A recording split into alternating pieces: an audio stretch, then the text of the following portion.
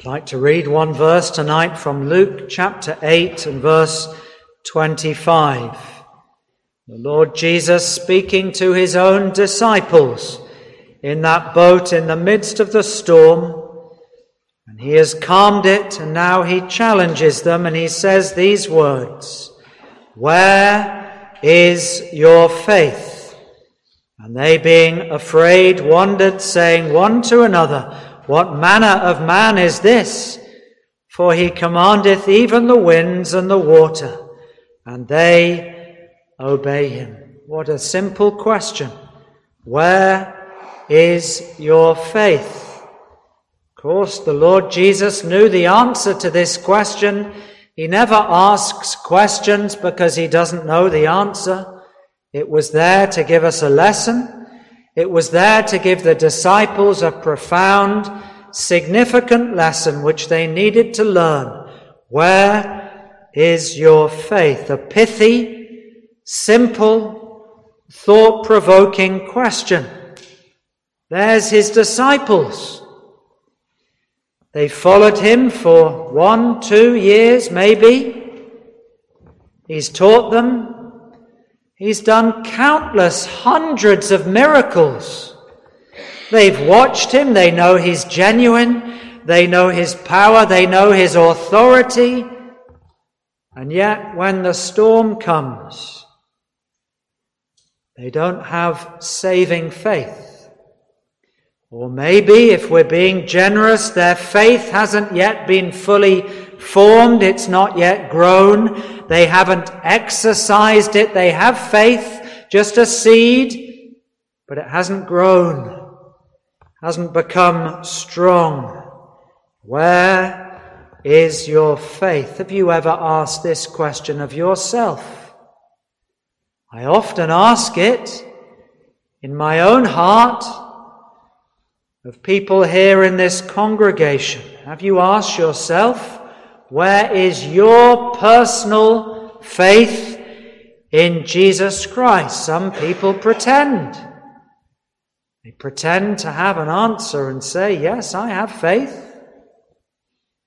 But when the storm comes, when the test comes, when the waters rise and the wind gets up, there's no faith.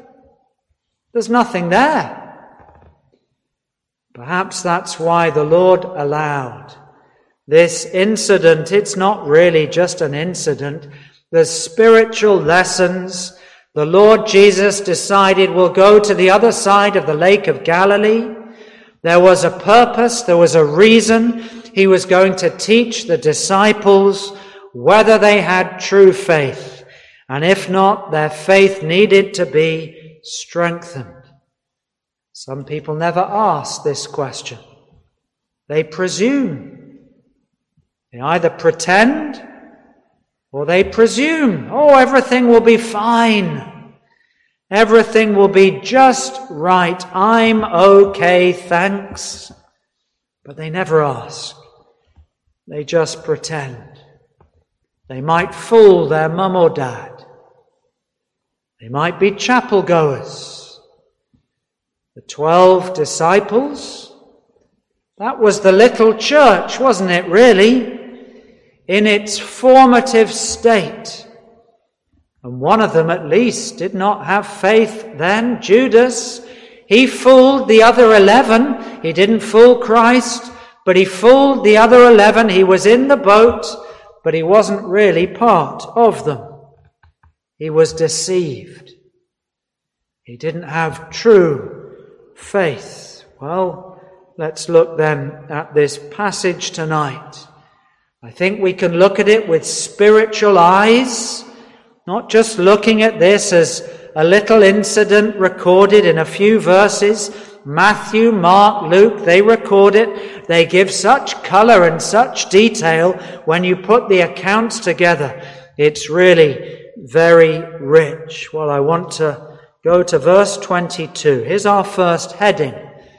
And many have noticed this before, and then given the spiritual lessons that come from it. Verse 22, and they launched forth.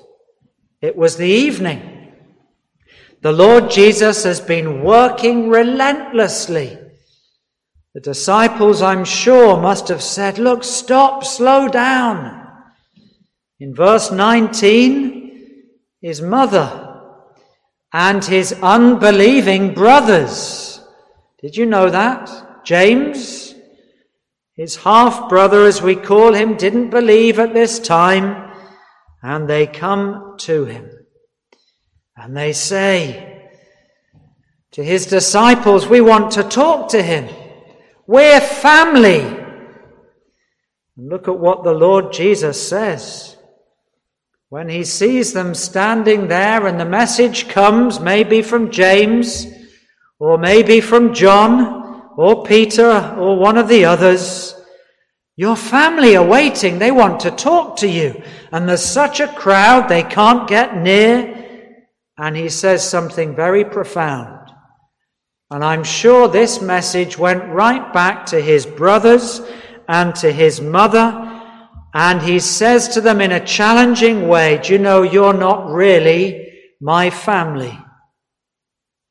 You're not part of my family. Because my real family is not through flesh and blood. My real family is those that hear and do it. Verse 21. They believe. They trust. They hear the word of God, and it doesn't go in one ear and out the other. James, my half-brother, don't you understand? And he wouldn't believe until Christ has died on the cross and shed his blood and rose from the dead. Then the penny would drop. James would believe. So they launched forth. Do you know that's what we do in life, isn't it? I want to speak for 2 minutes to the young people here tonight. Launching forth. Maybe, I don't know how old you are, you know. And in life, it's as though you get into a boat and you know you've got the Lord Jesus because you go to chapel and Sunday school. Oh, Christ is with me.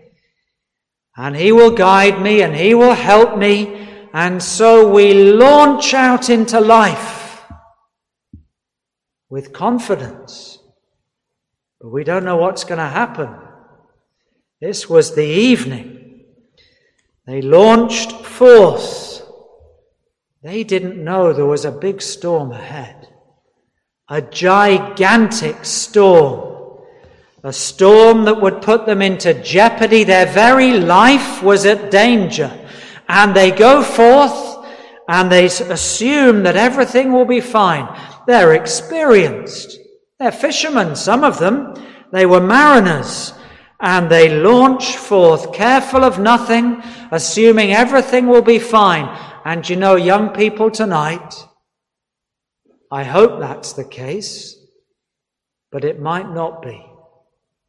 Something might happen in your life, a huge storm. A storm where your very life is threatened. Where eternity comes right before your eyes. And you think to yourself, is this the end? Am I going to die? That's what the disciples thought. They launched forth confidently, assuming everything would be fine. A sunny evening perhaps. It was calm. The sun had gone down and everything was beautiful and bright and sunny, and oh, it was a lovely evening. And the Lord was with them, the one that had done so much. And everything seemed so fine.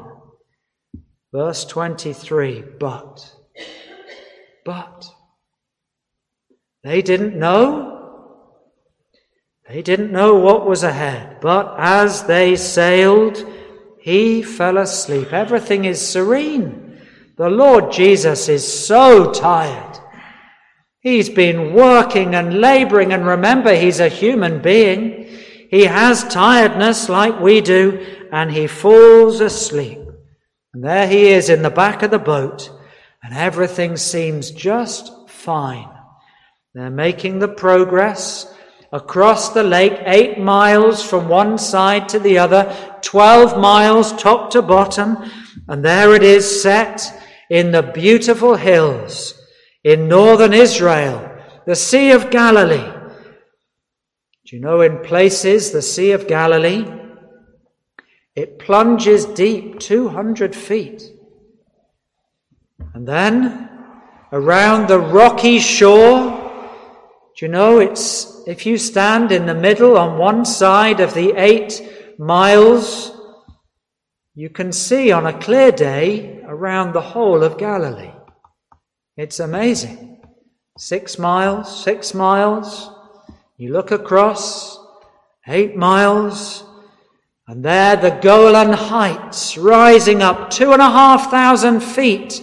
And do you know what happens in the evening after a calm day and the heat has settled and then the temperature drops suddenly? The storms can rise up and all the beauty and all the serenity has gone. And suddenly, the deep blue water and the green hills around in the springtime and the violent storms come. They still happen today. You can go there. This particular location has storms so dramatic that if you're not prepared, even as a fisherman, you can be caught out. Sudden changes.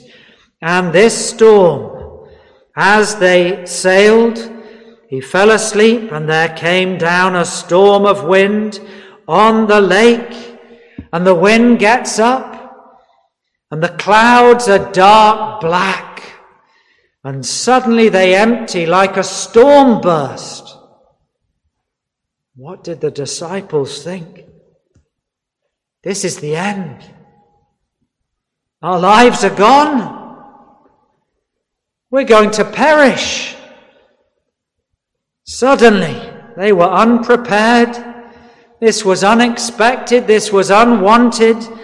And all the sunshine and the sunset have gone. What goes through their thoughts? Look at him. He's asleep.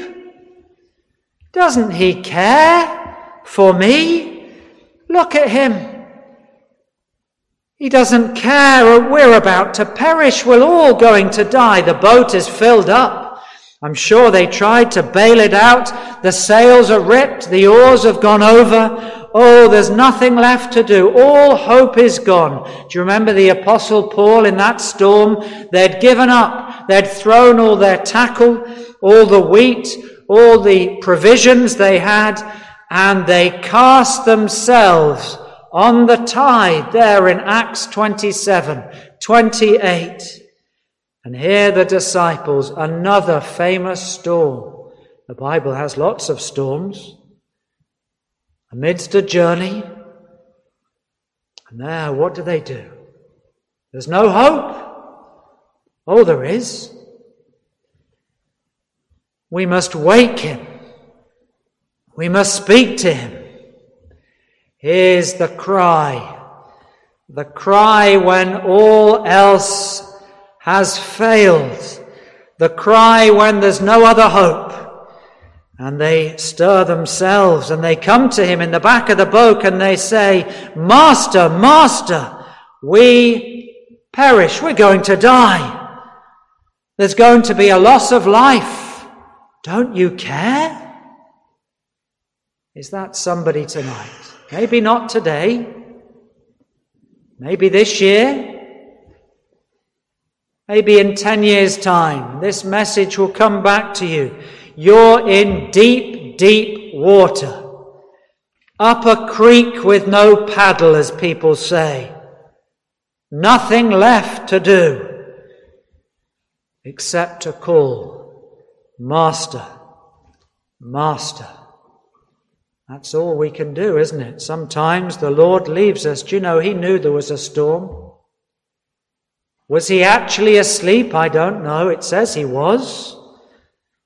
It says he fell asleep and then they wake him. I don't know what happened. But he hears their words. A desperate cry. Master, Master, Lord, Rabboni, Master, we perish. And you know the Lord always hears a cry like that. That will never fall on deaf ears.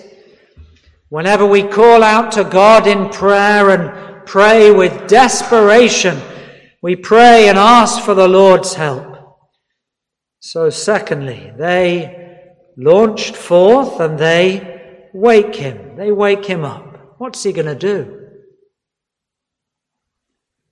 Is he going to hear them? Is he going to stay asleep? No. The Lord of glory can't do that when everybody calls out. When anybody calls out.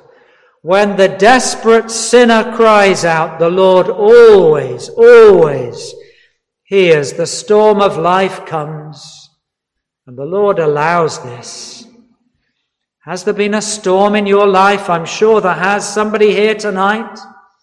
Maybe you've got in trouble with the law. Maybe you've got trouble in the family. Maybe there's a death. We've thought about death this week. 2 funerals in this church in 1 week. I don't know how often that's happened. Coming face to face with our own mortality. And that's what the disciples did.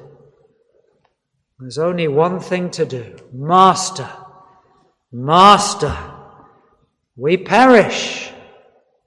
The death of a loved one. Some tragedy. The need for surgery. You didn't expect that. And the Lord allows these things to happen. A family crisis. And suddenly I'm no longer in control. The disciples, they couldn't do anything. They can't row. They can't put up the sails. All they can do is cry out, Master, Master. And the Lord hears them. Isn't that lovely? The Lord will always hear a plaintive plea. He hears. The boat is filled. They were in deep water. The sails are ripped. And the Lord Jesus stirs. Have you gone to the Master? Have you called out to him? Are you waiting for another tragedy, another difficulty, another problem? Or will you cry tonight, Master, Master, it's evening time. Is it the evening of your life? Is it the evening of your opportunity? Call out, Master, Master. Thirdly, he arose. He always does. He arose. Where's the power? It was in a word. Peace, be still. It doesn't say it in this gospel. It says it in one another. 3 words in English. Peace, be still. Isn't there that chorus that says that even the winds and the waves obey him? Have you obeyed? The winds which Christ allowed to rise up. And yet you, who he's created, you've not yet obeyed the Saviour.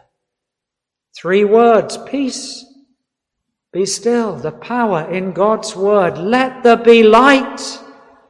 And there was light. Do you remember when he said to the paralytic man, arise, your sins be forgiven you. Get up. Do we believe the word of God? If even the wind and the waves obey him, shouldn't we obey? And there was calm. Verse 24. He arises, he speaks the word, and the winds and the waves obey him. Why not us? That young person again, I'm not talking to you very personally, I'm talking to all of you. Remember now your Creator. in the days of your youth? Have you obeyed him? Even the winds and the waves obey him. And there was calm. Do you notice he acts first? He takes action. He says the word. He doesn't test them first. He first gives the answer to prayer before he challenges them. Isn't that lovely? The Lord isn't like that. He's not unkind. He gives us the answer before we've really even prayed. And there was calm. Now the question. Let's ask this question. Where is your faith? We can say this as Christians tonight. Sometimes our faith is low, it's weak. At the time we need to exercise faith in God's word and trust him, we don't. We turn to everything else and we don't trust him. Do you know, if the Lord is with us, nothing can happen. If Christ is in the vessel, none can come to harm. They didn't believe his word. They didn't believe his authority. They didn't believe that none can touch them. He's got to go to Calvary. He's got to die. They are the church. None can touch them. And yet they doubted. Their faith had not yet grown. It wasn't deep faith. It was embryonic faith. Maybe there's somebody here tonight, you have got faith. Of course you have. You do believe. And you need to say, help thou my unbelief. These poor disciples, they haven't yet put all their faith, sufficient to trust that all will be well. They haven't yet. They're trusting their experience. They're trusting the fact that they've got fishermen in the boat. And instead of trusting in Christ, they trust themselves. And now all hope has gone. But their time hasn't come. The Lord has got work for them to do. They're going to become apostles. They're going to become pastors and prophets, and the church is going to be built. God has a greater plan. And so, we can ask this question again tonight. Where is your faith? Do you know it's not the strength of your faith that counts? Nobody has faith to save. The faith we need is the faith in the truth of God's word and the faith that his power is sufficient to save. We need faith not in self, but in Christ, who is worthy of your faith. Where is your faith tonight? Christ could, in one word, save them, rescue them. And he can do it for you tonight. All you need to do is call out, Master, Master, I perish. I die without Christ. I die without the forgiveness of my sin. I perish in a lost eternity if you won't hear my voice tonight. That's all we do when we come for salvation. We say, Lord, I perish. Lord, give me the faith to believe. There is judgment ahead. Somebody said to me this week, we don't speak often enough about the day of judgment, the day of reckoning, the great accounting day, the day when the storm happens, the greatest storm ever. On that great day, all will be revealed. Sometimes in the storms of life, not everything is revealed. But on the day when Christ comes as judge, everything will be revealed. You remember the two houses, one built on the rock, one built on the sand, and they stood, I don't know how long, 5 years, 10 years. And then the storm comes. One day the great storm will come, the day of judgment, the day of reckoning, and all will be revealed. Where is your faith tonight? Do you have faith? Is it small faith? Is it private faith? Is it secret faith? Oh, come with the disciples and call out to the Master who says, where is your faith? Look at their response. They were afraid. Whenever we come face to face with Christ, whenever we've really understood who he is, the Son of God, the Son of Man, the only Saviour, the only hope on the day of judgment, we will be afraid. But that fear will turn into a godly fear that says, he is my Saviour. He is my Lord. What manner of man is this? For he commandeth even the winds and the water, and they obey him. Just go back to verse 16. Why did we read this? No man, when he's lit a candle, hides it. Do you have the candle of faith? Is the faith in your heart? Has that light come? If you have that light, put it on a hill. Put it on a candlestick. Show the world. Tell everybody. He is my light. For nothing is secret that shall not be made manifest. Where's your light? Where's your faith? Has it been revealed? Have you declared it? There is no secret disciple on the day of judgment. We must come first, and we must declare what Christ has done for our souls. We must trust in him.